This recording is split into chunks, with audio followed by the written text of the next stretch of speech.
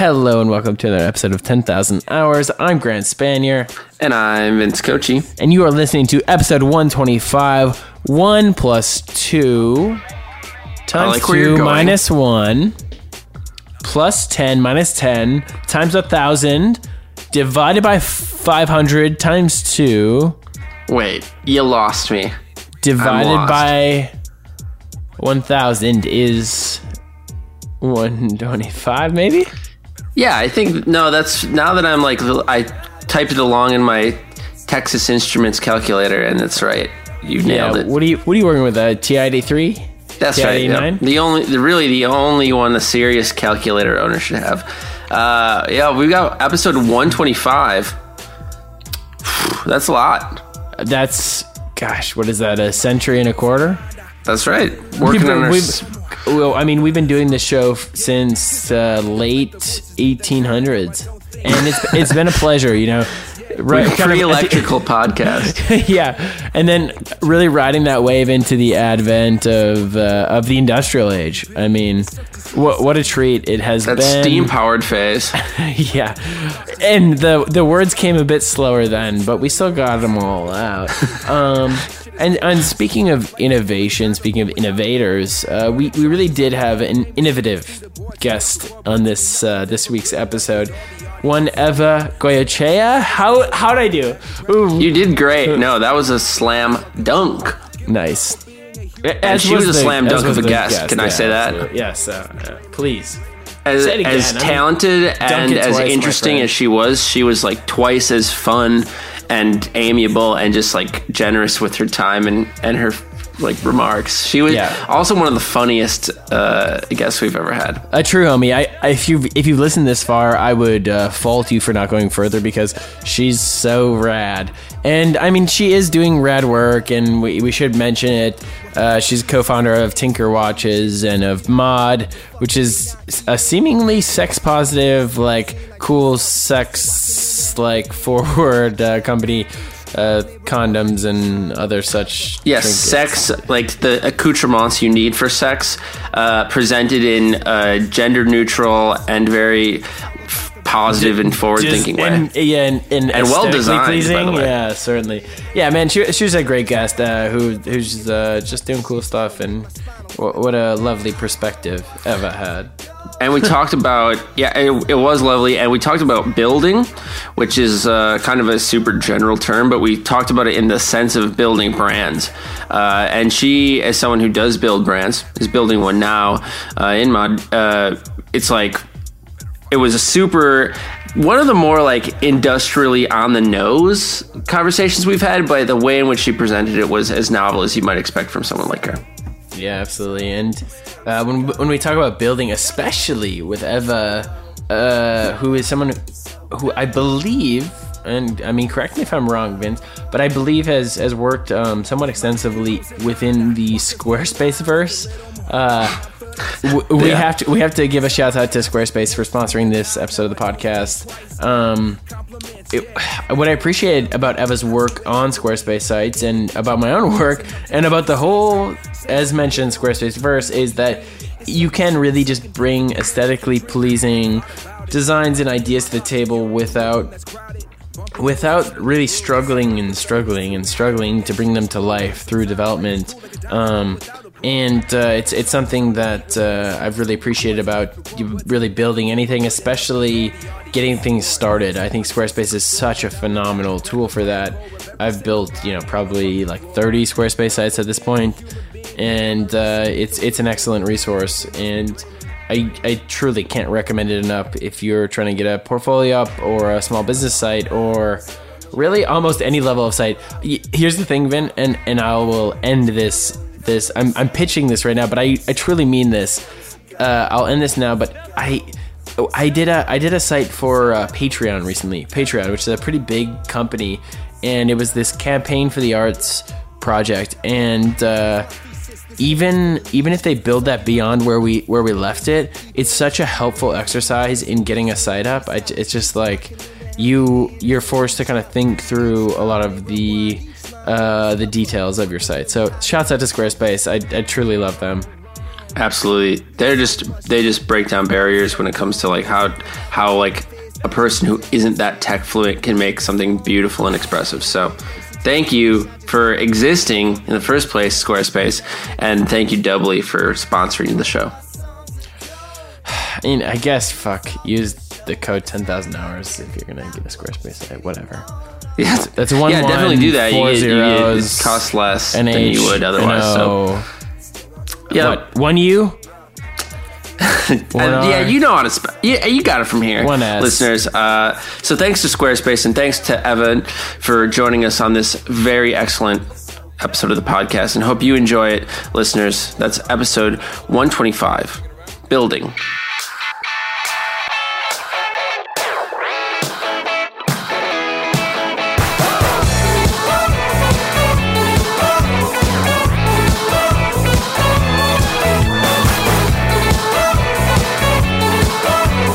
Well, hello to other time zones, I guess. Yeah. Thanks. What are we missing? Mountain? We're missing mountain time? We're missing mountain. Well, I didn't know. Get Salt Lake City on the phone. I have a burner computer that just that is like running the Skype call from there too, it's my OCD, so we can hit them all.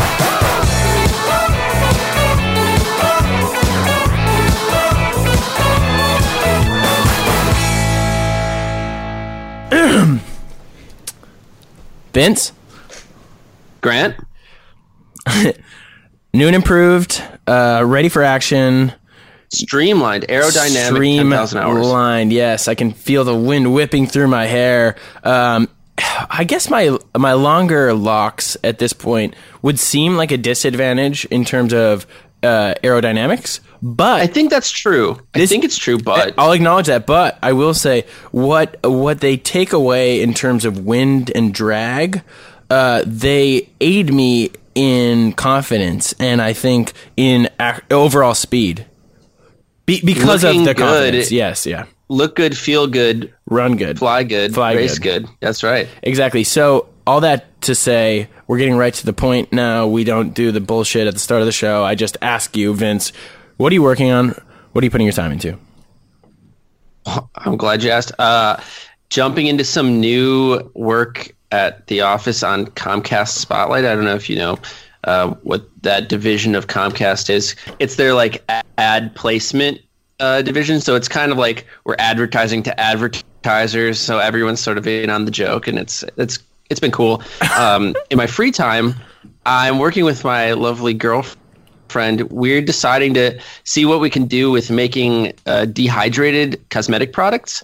This is something she does as a hobby, but we're thinking maybe we could actually make something out of it, and if nothing else, share it with our friends for free. So we did a big test kitchen night last night. That was pretty fun. Bizarre. I love it. My Instagram shows me doing an A/B test on both sides of my face with various masks. So wow, I am on check board. Check that out. But yeah, that's what's keeping me busy, Grant. What are you putting your time into recently? Just a few shoots, doing a few shoots, and the old Death to Stock stuff, and pre-pro in a music video, which is like I've been trying to be vigilant about saying no to other things because I know how stressed I get in the pre-production process leading up to that, and I feel like I almost said yes to a lot of stuff recently, and I was like, wait, what are you doing, man? And so I'm focused. I am like focused. Good, man. Good. I'm glad. Yeah, absolutely. And I mean, and as always, you sound busy. Yeah, Not too busy. I will say, actually, I am literally moving tomorrow, studios. So I guess that has been a focus as well, which I'm super excited about, man. I'm about to get into a better situation and pretty hyped about it. I'm sure we'll show notes some pics once we get that up. We'll send those through. And, I mean, perhaps that will be more... I think that will facilitate the recording process more, which is what we're doing right now, Vince. Recording the podcast. And we've got a super fun guest today. We've got the old triple spread happening. The old triple spread. We're coast to coast, and then me in the middle. Stuck in the middle with you. Maybe we can get somebody to do some art. I feel like, wait, maybe like replace the Malcolm in the middle. There's got to be some cover art with the three brothers with each of our faces. Vince, you'll be in the middle. I'll be Reese. No, I'll be the younger brother on the left. Dewey's the little one, right? Yes, and Dewey. Maybe our guest. Who's Reese then? Who's Reese, Grant? Our Reese today is Ava. Ava Goicoechea. Was that Eva, forever. Fuck. I wrote we did actually go through I wrote the phonetics down, but I have this problem with learning both sides, like the right and the wrong, and then I mix up the right and the wrong. I should only learn the right. I should never hear the wrong. God. Well, Eva Goicoechea. It's okay. It's a lifelong thing. Okay, I'm sure it's a thing. Well, thank you for bearing with us. And I don't even know how I first came across your work. Maybe through Squarespace or something. It might have been a friend, or even actually internally at Death to Stock. We share like creatives that we dig and like a lot of personal sites. And I think maybe that's where your site came through. And checked out some of your work. Super dope stuff. Really like aesthetically pleasing kind of branding, content, web design, really cool stuff. And then I dug into, I didn't go as deep on Tinker Watch. Oh god, the innuendo is starting already. I was gonna say I didn't go as deep on Tinker Watches, which is one of your startups that you're co-founder, but I went a little deeper on Mod, your other startup, and I actually signed up. So I've hopefully got some condoms coming to me in late 2017 as promised. Well, as hopefully promised. They'll be there. And if not, like, just use protection until then. That's all I can advocate. Respect. Yeah. Hey, a guest with a message. That's what I like to hear. I was hinging my sexuality on that. I was going to wait. Okay. Whew. What an intro. Okay, so Yes. besides that, perhaps you can tell us more, but besides that, you've worked with some pretty cool clients like Adidas, Everlane. I dug into the Everlane work too a little bit more than the others, and I thought that was really lovely stuff. Eva, welcome to the show. Thank you. Yeah, thanks so much for joining us. And maybe I can do the honors then of asking. It sounds like you're involved in a lot, and at least have been involved in a lot for a while. But what are you putting your time into recently? What are you working on right now? So I am working on Mod. Mod is my focus. And we're like ramping up going into fundraising. So that's an interesting, spot to be in. And then I'm a co-founder in Tinker, and I sort of am, I would say, the minority, part of the brain trust of Tinker at this point. And then I do studio work. So I'm split 3 ways. And then I think about like other things like lunch. But otherwise, that's how I split my time. Is that lunch Maurice Cherry's studio? I was thinking that is, but then I was like, I can't even make the reference because it's like so fucking minute and like. But I guess that is the show, isn't it? No, thank you, man. It's like every mundane word I could say. You'd be like, yeah, that's someone's creative studio. It truly is. So, sure. Yes, we had Maurice Cherry on of Atlanta, and that is his creative studio. And when you said that, I could not help but think of it. Wow. Well, it sounds really, you are in what I would describe loosely as very diverse ventures. And so maybe this is where we can start the pretext to the context of the episode. Can you tell us a little bit both about Tinker Watches, but especially about Mod and what it is? Yeah. So I'll tell you about Tinker first. Tinker is a watch company. We use the word minimal watch company, but I think that has a lot of, especially in the design community, that has a lot of, that's not our personality. Let's just say that. But the look of the watch is minimal. And we started that about 2 years ago. The idea was to create a really great product for a good price and to have a voice that speaks to a wide audience. And then in the meantime, we thought about this idea, and I say we as in our co-founders of Tinker, although I am the last person standing who is working on Mod. And I have 2 new co-founders. And Mod is a modern sex essentials company. And it has the same spirit as Tinker, which is democratizing this vertical, if you will. Mm-hmm. So, yeah, it's all about modern sex. Is that what you call it, Mod? No. the quick story is that before Trojan was on the scene, there were a lot of brands, and one of them was called Three Merry Widows, and their names were Agnes, Mabel, and Becky. And we always thought it would be nice to not only give a name that's in the same vein as those names, but also think back and throw back to that time when packaging was beautiful and sex was okay between all, because free love it's now so male dominated, right? Yeah. Trojan is a pretty aggressive. Criticism. It's a pretty aggressive. Vince and I were actually speculating about this a little bit. Vince thought it was a throwback to the television program, correct, Vin? That's right. From the, if I'm not mistaken, the mid to late 70s, featuring the titular character Maude, who is also a big advocate for feminism and for open thinking about sex. She herself got pregnant on the show into her 50s, which was considered scandal for the time. But so very cool. That's what I was doing with your name. That's doing and now, on purpose mispronunciation for emphasis. Yeah, is it Eva, right? Yeah, it's Eva. It's just so weird that people are named Evan and they never get called Avon. I don't get it. We'll have to talk about that. Or even, right? Next episode. So I think it's Eva Mendes that actually did you in on that one, unfortunately. Oh, yes. Eva. So when you say about democratizing a vertical, perhaps for our listeners who don't know, or our hosts who aren't 100% sure, what do you mean by that?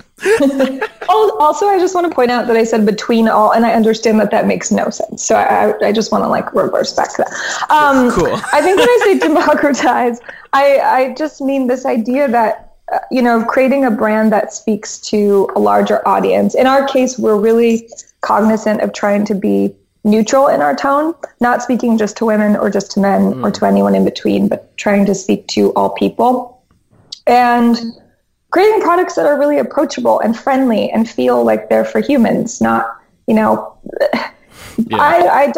could talk about lifestyle brands all day, but I just think it's kind of bullshit. So this is totally. I mean, well, I'm glad, because I think we might be talking about lifestyle brands and why they're bullshit as part of today's topic. Great, let's do it. That's a segue if I ever heard one. I'm out. I was representing the audience there. I was like, fuck you guys. Nah. I'm done. No, okay. So this week we're talking about building. Building is a super general word, but we're talking about it in the context of building messaging, building images, building brands. What goes into that? How much components make up a whole, and how much your history plays into where you are now. All of these things and more on today's episode of 10,000 Hours. So tune in right now. Tune in currently. When we talk about building a brand, for instance, Eva, what are some of the things that instantly leap to mind as the most foundational elements in doing just that? So I think through the typical stuff, right? You think through your mission and your values and what you're selling, your unique selling proposition is. But I also think of the fact that for me, the brands that really work can be personified, or they can be turned into a physical space. And I think that's how I think of a brand. It's on paper, and then it can come to life in a different way. And if you can't make a brand come to life through a person or a place or a thing, you got to work on the paper. You got to keep working on the paper part. If that makes any sense. No, it does. Although as you were saying that, I was thinking about a little bit. I mean, some of the brands you've worked on, and I was thinking about Everlane, and actually Everlane's a brand that we've referenced a lot with Death to Stock, just as far as how they position things and what they've done. And maybe that's actually how we came across your work. But I was just thinking, but maybe I in counter to myself there, I was thinking, but maybe sometimes there are just sexy brands, or fun, sexy, real human brands. And then there are just more sellable brands that just don't need to be personified. I mean, I think the idea is that if you're going, look, I don't know if the Victoria's Secret person exists on the street. I couldn't tell you. I don't know them. So I think that there are brands that are highly successful and probably don't exist out in the world. But I think that in terms of how I approach building a brand and starting a brand, I try to think through, is there actually an audience? It's such an interesting question. I feel like we've already, like 5 minutes into the discussion, grappled with one of the biggest like conversations and controversies you can have in brand building. Do you build something with an image in mind and risk alienating people who don't fit the image, or do you build it broader and risk being so bland and unapproachable and unconnectable that nobody cares? Well, I think you have, like, to build a brand, you have to test it. That is so important. And I swear to God, this is not a humble brag. But this is just a real reference. From a TEDx I did a TEDx talk, and one of the big points of it for me was talking about success, and was talking about, I had a slide of just the word success and all this like gold plating. And I think it's just put on such a pedestal, and it's like, it's so misconstrued, and it's so personal. It needs to be personal.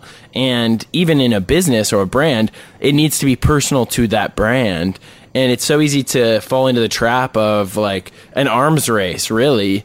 And I mean, that's something we've done with Death to Stock, and I think I've done personally with my own creative work, my own artistic work, is really think strongly about what's important, what does success look like? Because the only way, not that everything needs to be reverse engineered, but there's no way it could possibly be reverse engineered if you have no idea what that is. And so I feel like it's such a good starting point. Even, maybe is that an exercise you would do with a brand? Maybe this is something interesting for us to talk about, is like, do you look at other brands that you aspire to be when you're starting out? Yeah, and I think that you try to go through. So the first thing I think about is like, why does that brand stick with me?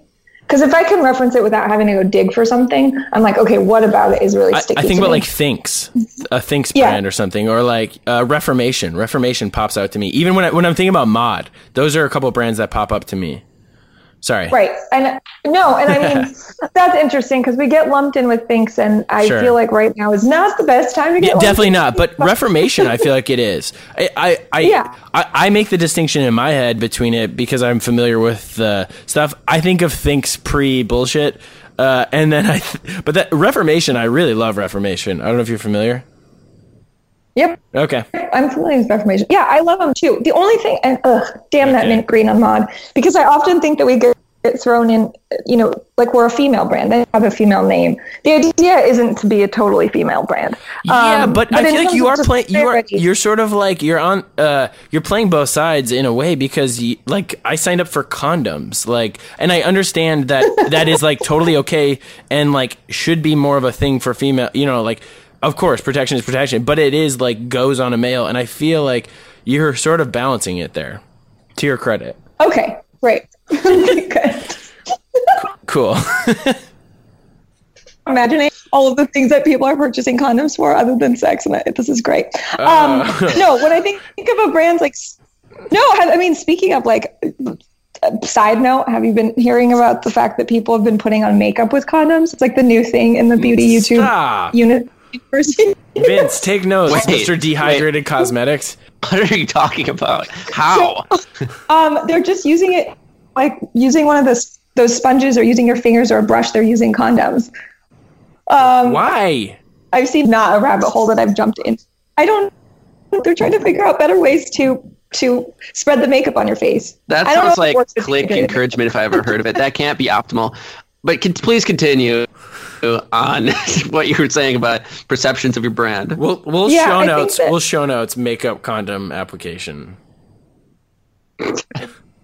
Perfect. Great. I think your question was like, how do I reference other brands, or why do I reference other brands? So I think of it really in terms of being, first of all, whenever I build brands, if that's what we're calling it, or if I'm working with a client or thinking through what we're doing internally, I never think like the company. I think like a consumer. And so I think of the brands that are sticky. Why are they sticky to me? Why do I care as a consumer? And then I start to just extract that, like either the messaging or the visuals or whatever it is that's making it stick for me. And that's what I use to start thinking about my brand.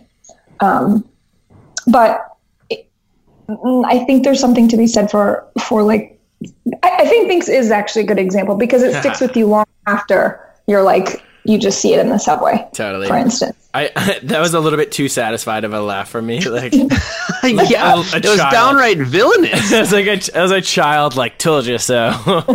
But okay, I'm so sorry. This is all supremely interesting to me because you said the phrase, and I hate to stick you on it. Damn that mint green.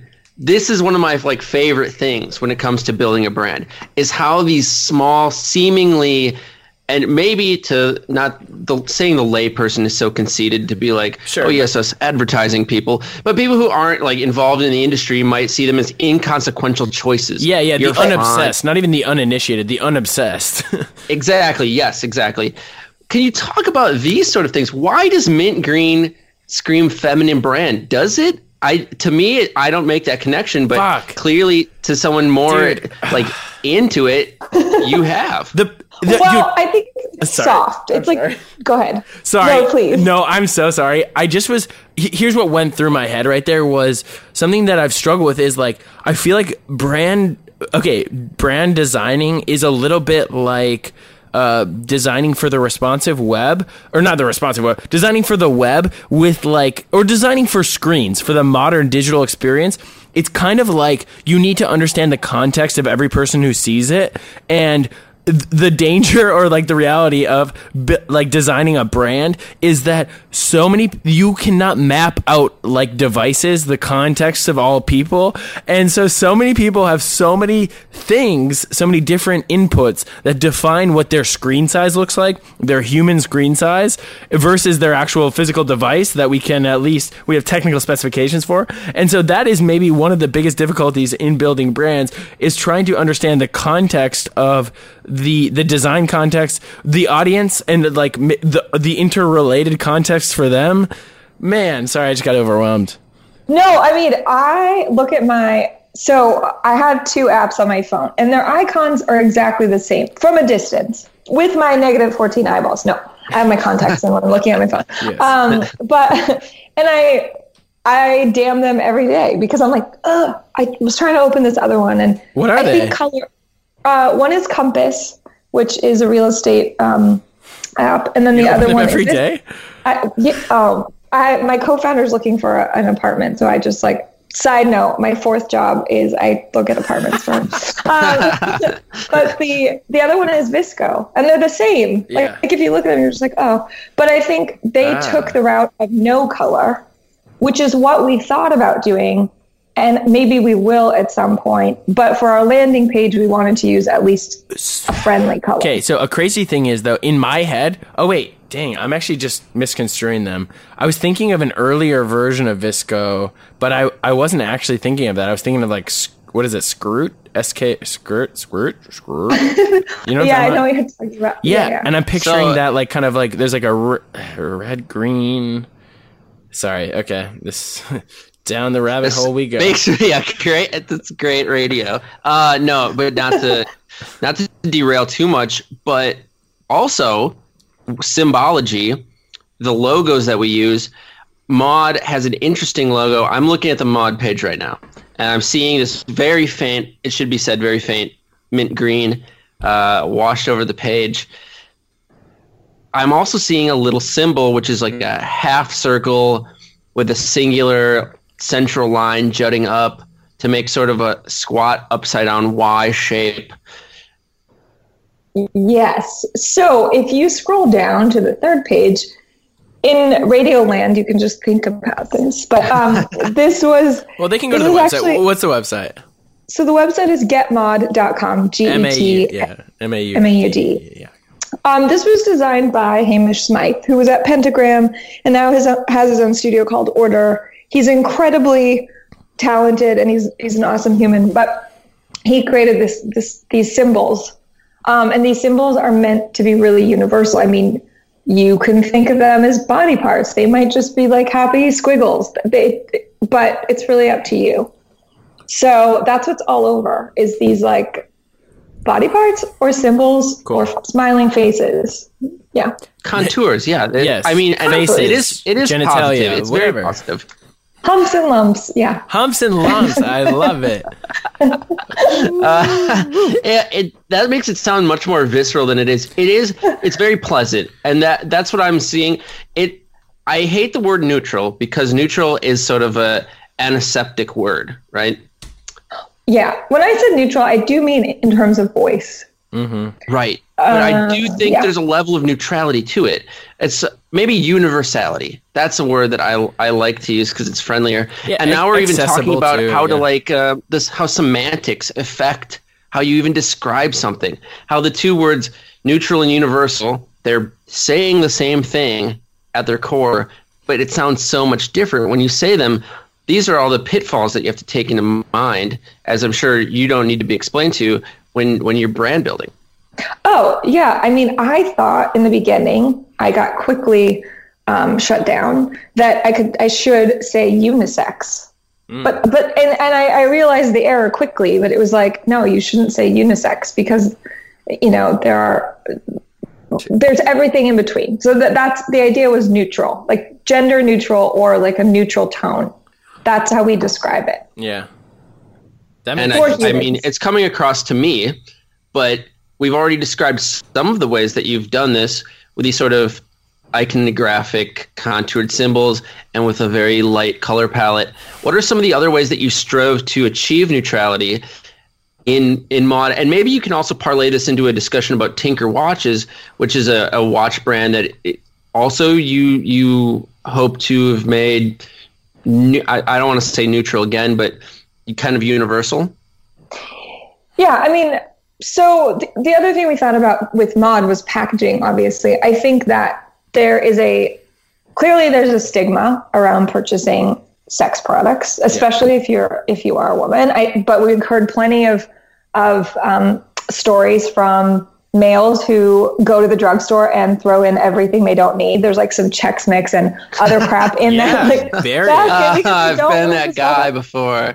That's not I had a friend who's a guy, he's married, and he bought strawberries and whipped cream just to go with the strawberries as a separate dessert, then bought condoms, then realized why the lady was getting the evil act. But anyway, so I think that thinking through the packaging, also to go back to this idea.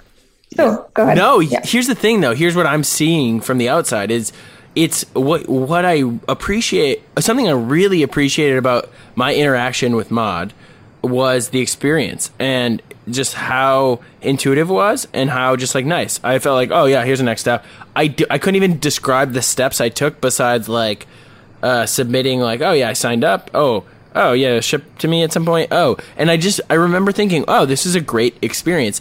And what you're talking about with the packaging and any of this really is experiential. And I feel like that gets beyond just aesthetic, which we could, I mean, that it's tough to design full context, but you can design full experience to a degree. Right. And I think that, we've gotten good press, even though we've only had this landing page for, really a month or two. And it's like the very much the response was, how are you being groundbreaking? And I'm thinking, really? Because I feel really, really uncomfortable going into a store and buying these products, not only because sex as a subject is taboo, but also because the packaging is so awful. Yeah. So I feel like to think of it. Totally. It is really uncomfortable. And hopefully we're helping that process along with creating content that breaks the taboo. But that's cool. I love it. I'm on board. Good. I was just say sign me up, but I did. I'm already signed up. The way that an attractive package, I mean, honestly, I mean, I should not have stopped. That was a classic issue. Anyway, the way that aesthetically pleasing materials and packaging can normalize a purchase is huge. Yeah. It's so interesting to me. Even when you buy something like pharmaceuticals or over-the-counter medicine, having friendlier, more accessible, brighter packaging, or on the reverse, packaging that doesn't call so much attention to it. These sort of things that don't have any impact on the actual product itself can have a huge impact on the psychological process of actually utilizing and purchasing the product.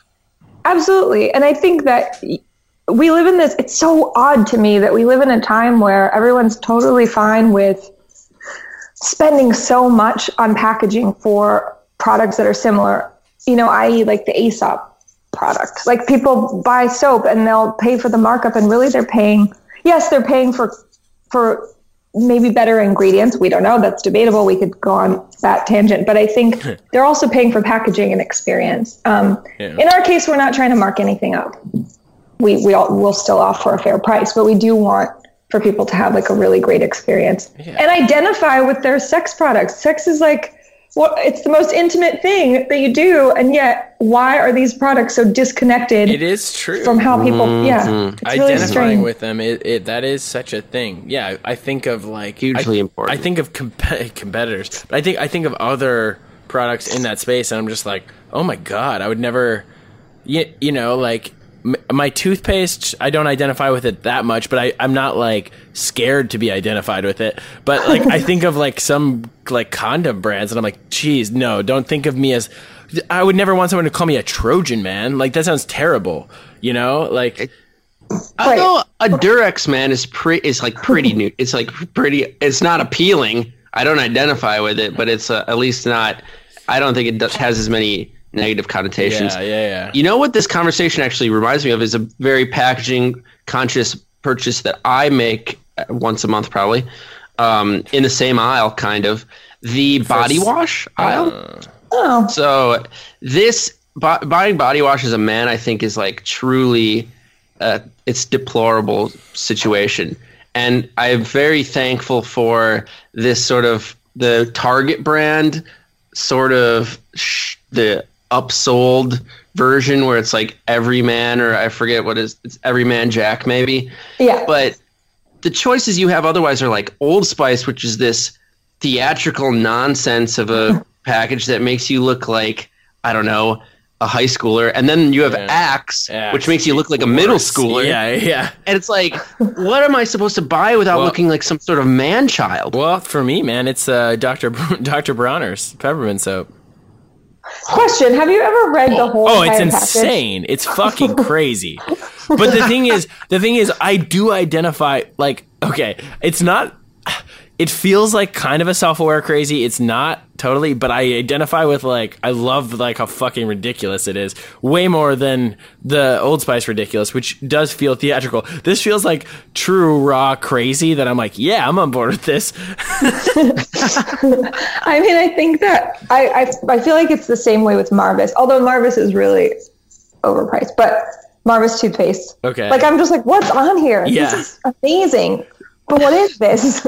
It takes such effort. It's like, it's crazy. And just the design of it, you know what it is? It's like an undesigned aesthetic, but it's like, I had to be thoughtful because of how content dense it is. And I'm just like, it's just, I'm so on board. I think this is an example, to go back to what you asked earlier, of like, do you overthink it when you start a brand? I would say that in this case, they just did it. Yeah. And here we are. I'm gonna look at they underthought it. Yeah, I mean, okay, but this is a thing that we do appreciate. I feel like as consumers is you see the same thing in music, you see the same thing maybe in movies or in other things. When it is a raw expression, a lot of times you can feel it. I mean, of course, we're getting better and better at faking that, but Old Spice is so packaged. And even though Dr. Bronner's is packaged, it does feel like, okay, they believe this, and so like it just comes out. It is amazing. So that's important what you said, Grant, and I'm anxious, Eva, to have you react to it as well, because you say we're getting better and better at faking it, Grant, which is true, but the consumer, I think, is getting better and better at sniffing it out.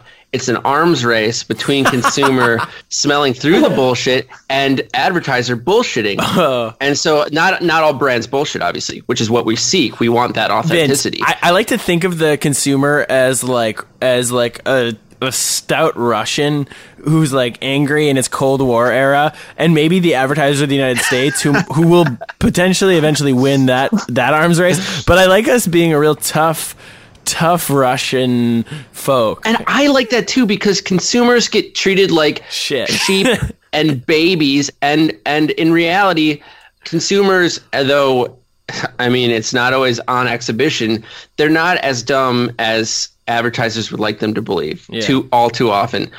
Eva, we've commandeered the conversation for a while here. Could you react to this? How do you think consumers are at spotting authentic brands, and how do you strive to make the brands you work on more authentic? Well, I will say that I'm still puzzled by the fact that the brands that are trying to do this are the brands that are already so well known and have the marketing budgets to do interesting things, and they don't. Pepsi. And Yikes. yeah. And we'll show notes the independent breakdown, like independent.co, like the publication breakdown of that commercial, which is phenomenal. I mean, I think about the fact that the companies that are selling these ideas that come off as the most inauthentic also have the opportunity to do really interesting things. And I actually think that very much segues into when you're building a smaller brand or you're starting from scratch, you just do not have that flexibility always, or the capital to be doing everything. So you have to think through what works, what is the best representation of you, how can you tell a real story, because you are in fear of turning off a consumer right away, which is what we're sort of going through with Tinker, is like, how connected are we to our customers?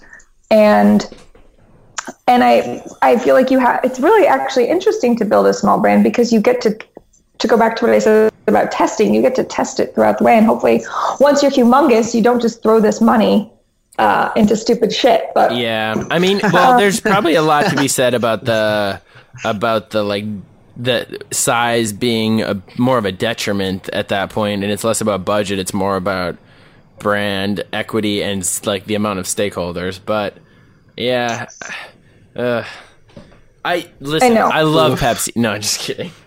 I don't drink pop. God, that's the Did fucking. you just say pop? I love that. It's a Minnesota thing. Oh, pop! Yeah, that's Shit. That's the great Midwest for you. I've betrayed myself. I've betrayed my brand, which is striving to no longer be Midwest.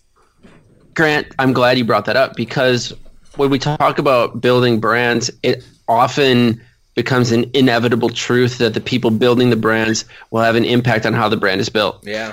Which sounds like word soup a little bit, but what it means is that brand building is a creation process, and like all creation processes, the artist has an impact on the work.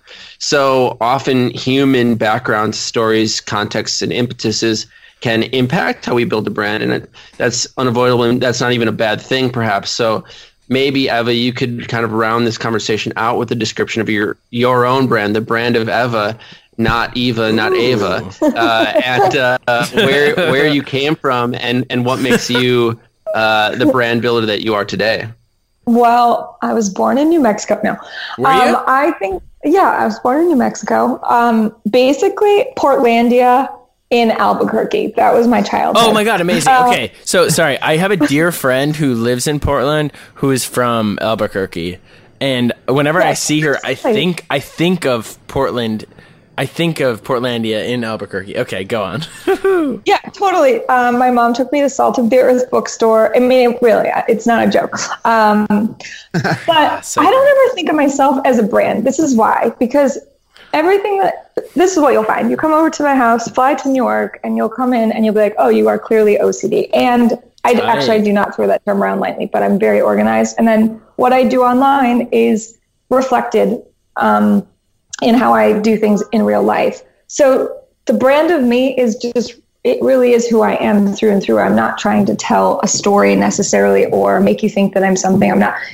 I don't tell everything. It's not like I sit there and, like show you my ugly like carrots that I ate for lunch, but I try to at least be really honest with what I do share. And where I came from was I was a legislative aide in my 20s. I was in a very left brain world. I loved it tremendously, but there was definitely a right and wrong answer. And then I went into the creative world and started working for really small companies. And we just didn't have the luxury of telling bullshit stories. And then started working for clients and realized that they didn't have the luxury of doing that either. So have tried to help guide people or pull out what is true about their brand. And then also, not to be so long-winded, but like act as a consumer who can reflect on what I see in their brand. So the kinds of clients I've taken on, I've sat there side by side with them and said, okay, here's what I see from the outside. And as we go through this process, that may change, but this is like my initial reaction. So let's bounce this around. I think that's awesome. Yeah, That is cool for you to be able to be the consumer still. I mean, to represent in some ways the consumer while being internal, while not being fully internal. I think that's like a really unique position to fulfill. It's just like common sense. Well, fucking I think it's really funny. It's like, no. And I mean, in the sense of, all right, let's turn this thing off. You're right. No, I respect that. I respect that. Listen, part of our show really is just saying like, oh yeah, just shut up and get to work, basically. And that's kind of what you're saying in a way. I mean it from the perspective of like, okay, let me rephrase this and use another cliche phrase.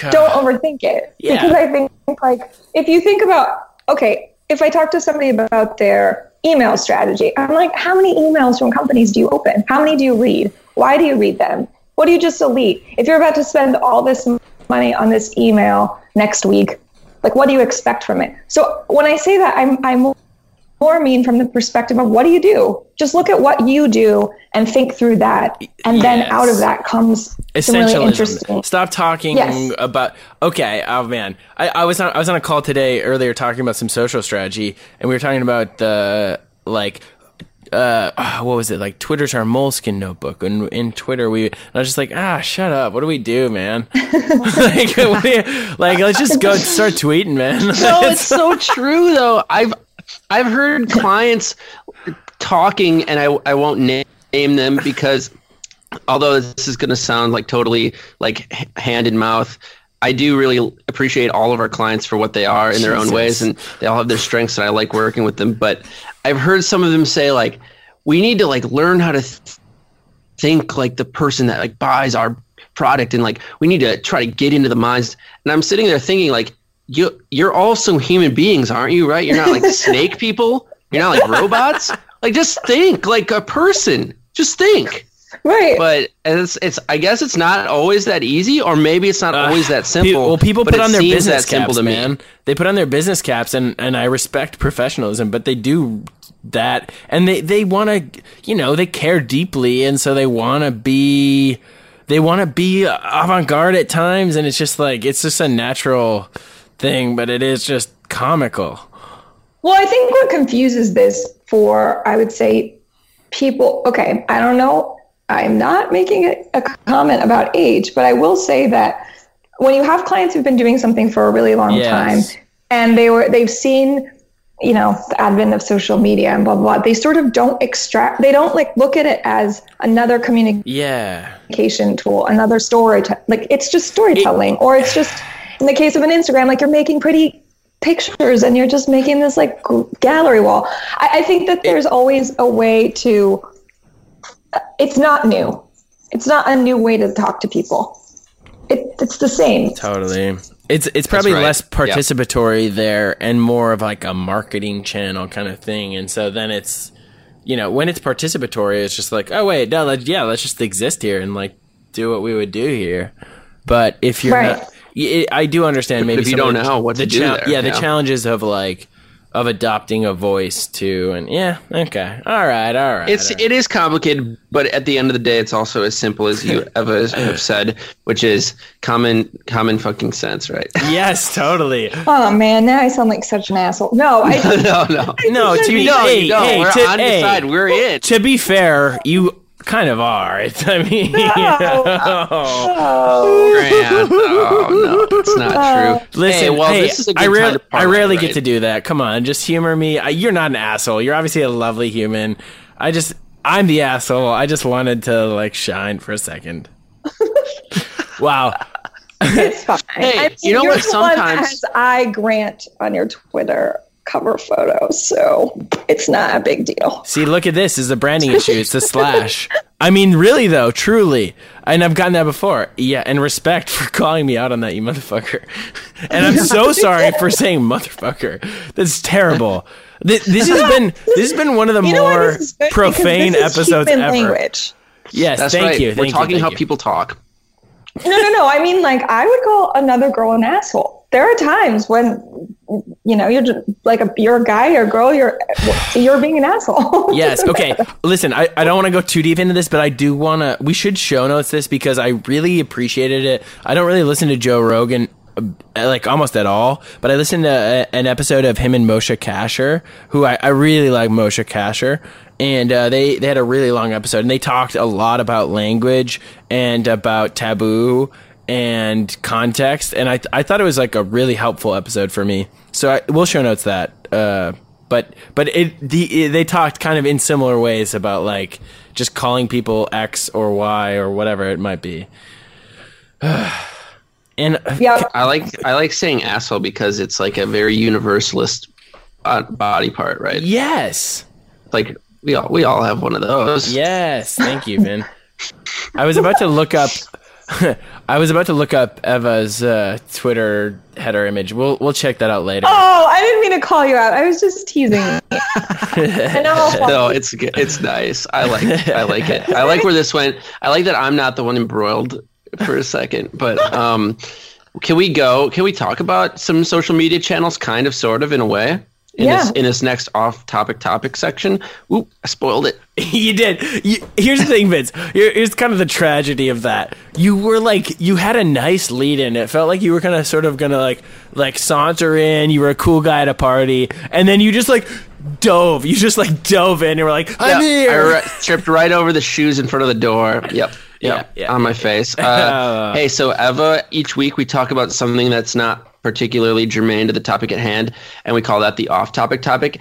And this week we're talking about hacking, and not in like the actual cyber warfare that's going on between the East and the West, but in the sort of harmless / semi-harmful fun of getting your Facebook phished or your Skype account sort of jumped into, as one of us may have experienced. And we know this because we have omniscient pre-recorded call knowledge. You have a story that actually fits really well into this conversation. Oh no. Okay. I mean, I have always been, since my Portlandia, Albuquerque days, the person who talks to everybody. I really do love people, and I'm very curious. And I was in Tribeca. I was here in New York on a visit. I hadn't moved yet. And long story short, get into this conversation with somebody, and he's like, "Oh, you should see this thing. Let me see your phone." And I handed him my phone, and he put malware. I don't even know what's on the phone, like phishing, whatever he did. I don't know. So this is fascinating. I love this story already. How did he do it? Did he put a USB into the phone? I think he put in a VPN. I don't know how it works. I don't understand. However, so I didn't know. Then I looked him up after he handed me my phone back, because I did finally, it hit me like this is not cool. And he has a long history of being a scammer and being in jail, and it was clearly right in front of my face if I just would have looked him up before. Oh my! And where'd you run into this character? Just in a cafe in Tribeca. Like, I was just like sitting there on my computer. He makes conversation. Totally looks like a weirdo. This is my fault for just thinking everybody's nice. And oh no, he stamped out the beautiful sort of open-heartedness of Eva that day with his weird phone phishing scheme. I mean, it probably helpful to do it on that level in a less versus a less harsh. Did you have to brick your phone, or did you get it cleaned up? I got a new phone. I cleaned it up. I did everything. Now, here's the kicker to the story, I'm married, and my husband will tell you was pretty funny in retrospect.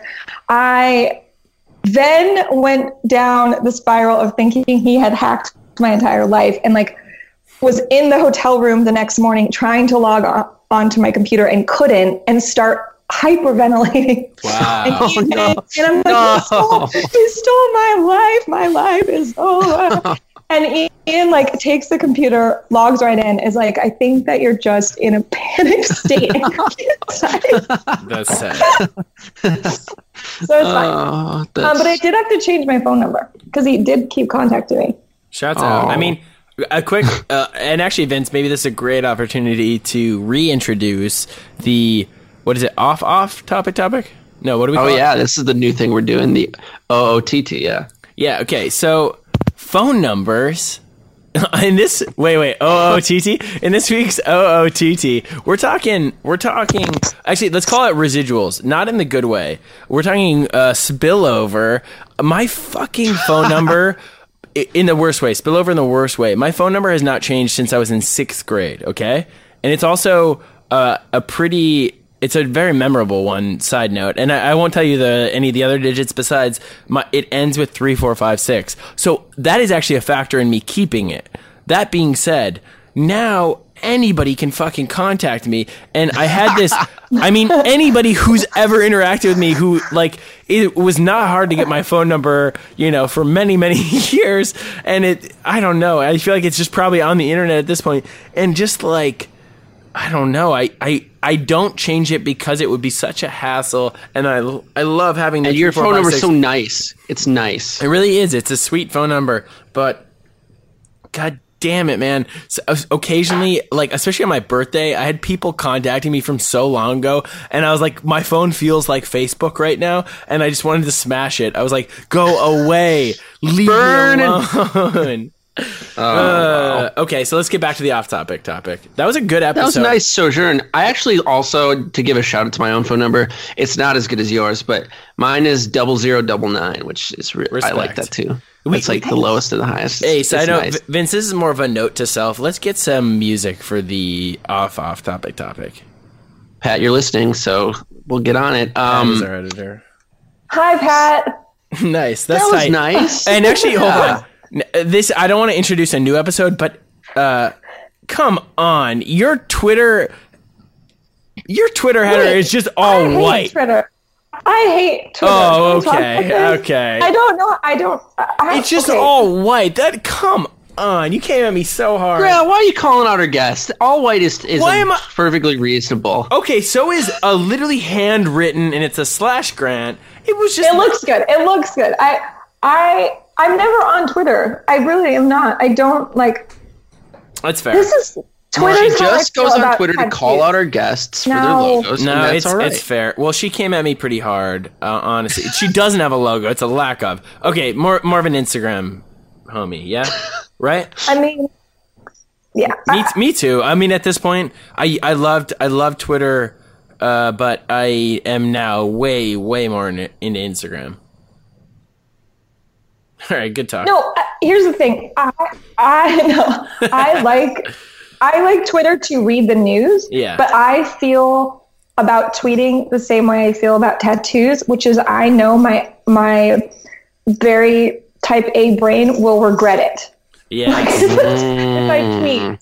So Twitter is forever. That's true. Wow, this is cool. I relate to you in a lot of ways. I have one small tattoo, and I have a large layer of me that is type A, but there is another side. I toe the line, and so I do tweet, but I regret everything I've ever done. Well, so to harangue us back onto the off-topic topic, at least momentarily, with the reason we started this episode a little bit late is because and this is a meta meme that me and Grant like to say, so it makes it especially poignant. My Twitter has been infiltrated by your Skype. Your Skype, right? Yeah, my Skype. Yeah, sorry. My Skype has been infiltrated by ne'er-do-wells on the internet, and they have started tweeting junk links I call everything that's sending a message tweeting now. They're sending junk links in my Skype, And so then I had to go to my backup burner account. Your burner account, yes. So that's the latest. So it is funny though, because Skype is such a weird network already. Like it's actually super useful. It's taken for granted, I think, a bit for how long it's been around, but it is sort of becoming outlived. It is because, like, if I really want to get on a video call, I'm generally more likely to hop on a Google Hangout, or I don't know. There are just other options. I just feel like it's a bit more of a to do to get people's contact info to get connected on there, and so it is. Yeah, we deal with that, but it's funny then because we use it. We use it to record episodes of the show sometimes when we're not in person, and we'll get on there, and it's so funny because I'll have like 3 missed messages from random people I have not talked to in literally years. It feels like they have my phone number, but it'll just be like a link, just a crazy link that is obviously spam, and I'm just like, God, this, and it's funny because I feel like we're connected with people that are like a little bit like, I don't know, we respect, and we're like, oh yeah, they're like a thing on the internet, you know, they're a brand on whatever, and I'll get some crazy link from somebody who is just like, it's so funny.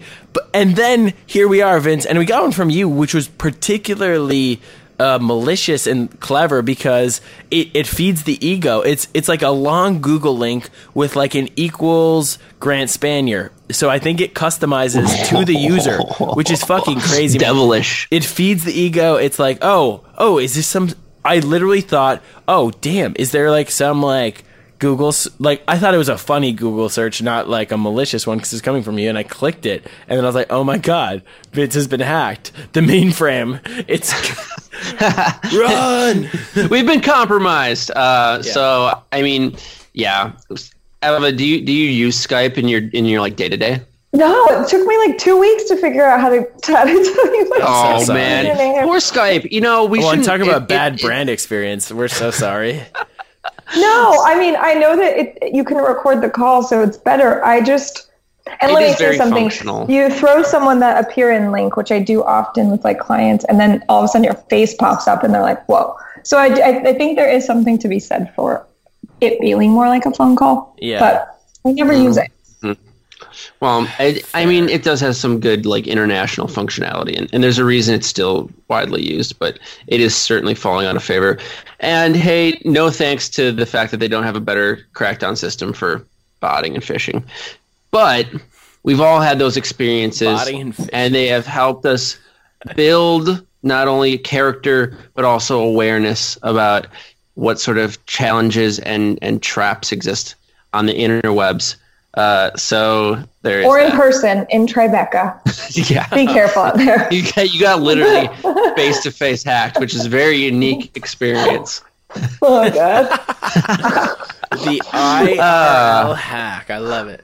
I have to say, I think I will definitely speak on behalf of both of us when I say this has been such a fun and refreshing conversation, super candid, and a lot of laughs, which we always have a good time, almost always with our guests, but rarely do we actually laugh aloud as much as we have. So thanks so much for joining us. Thank you. Back in to the... Yeah. Sometimes it is a less of a brand fit. This feels like a great brand fit. It does, yeah.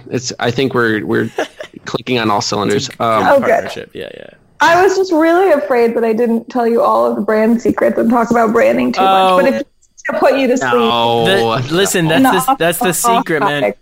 To us, the secret is there are none. I mean, of course, there are best practices. There are like tools. There are helpful things that will get you on your way. But a lot of it really is just like kind of personal and effort and just time you spend on it. So.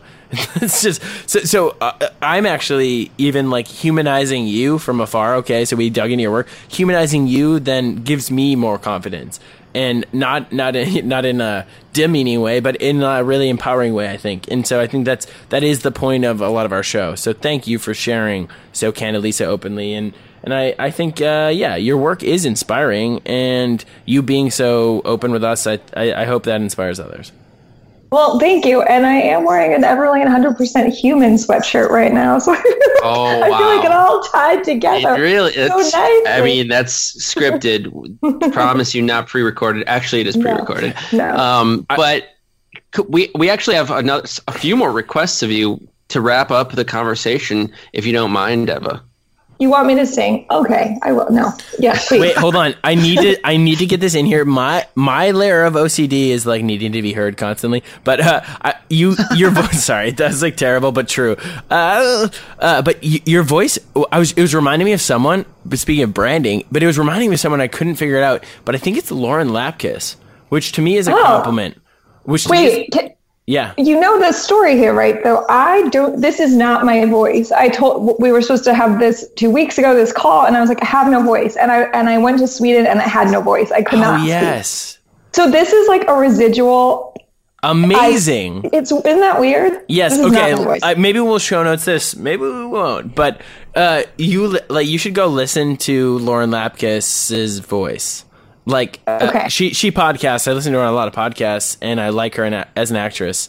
She's in Crashing. Have you seen Crashing at all? Probably not. No. Drunk History. I've seen her in Drunk History. Oh, nice. Yeah, she's super fun. So I have a lot of like sentimental, strong feelings for her because I've listened to so much of her stuff. But yes, okay.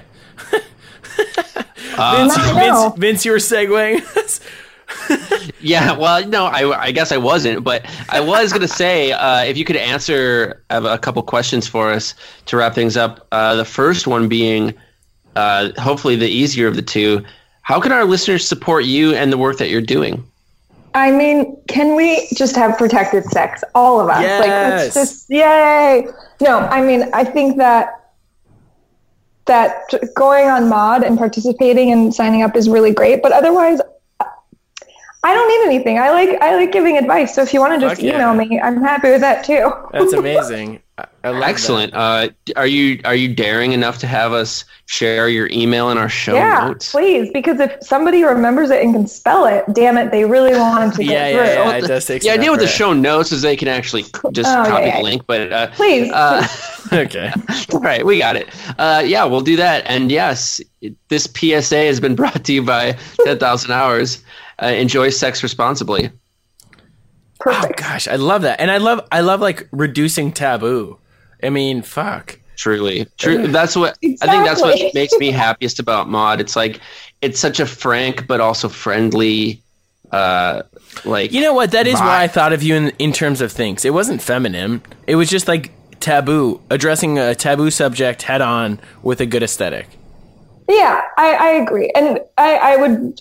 At some point, we'll all have to link in with my co-founders because they're pretty funny too, and we're quite a trio. So I think okay, sounds good. Yeah. But we're not. We have you on we're not next LinkedIn. week with We're not them. getting on LinkedIn. Okay, just to be clear, right? You meant that like no, not LinkedIn. I just meant like Skype. Let's just like Skype it out or something. Yeah, that sounds great. I'm on board. Cool. Well, we'll show notes all that stuff and definitely support you in that way. Eva, our second question, if you would like our listeners to take one thing away from your time on the show that perhaps isn't a safe sex PSA, what would you want that to be? I would say if you're building anything on your own behalf or anyone else's behalf, try to think like a consumer. Because it's just so easy to get into this, like, into the boardroom, right? And that's just not how it works. So Damn. I just want people to know.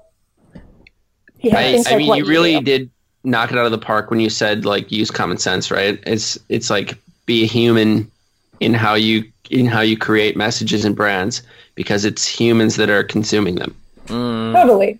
And I think even writing down, like taking a few brands you like and writing down why you like them, there may be some surprising information in there, because it's not just like you like the product itself. Maybe you actually do like the voice, or you think their emails are funny. There's something in that exercise, I think. Totally.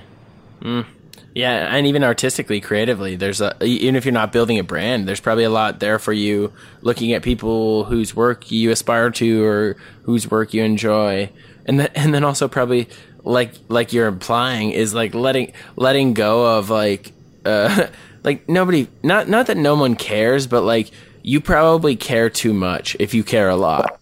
and like Yeah. no one else is like expending that amount of effort to like analyze the thing you're doing. So maybe just like let go and put it out. I know, isn't there it's like a funny time we live in where you're supposed to love yourself so much and also not be a total egomaniac. It's very interesting.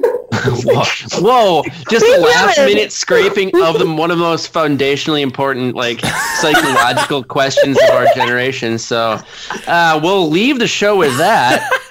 And one more request. That feels on brand. Eva. That does feel on brand, Vince. I Absolutely, it does. Could you do us one favor, like one just favor for us? We sign the show off with our signature saying, which is "ship it."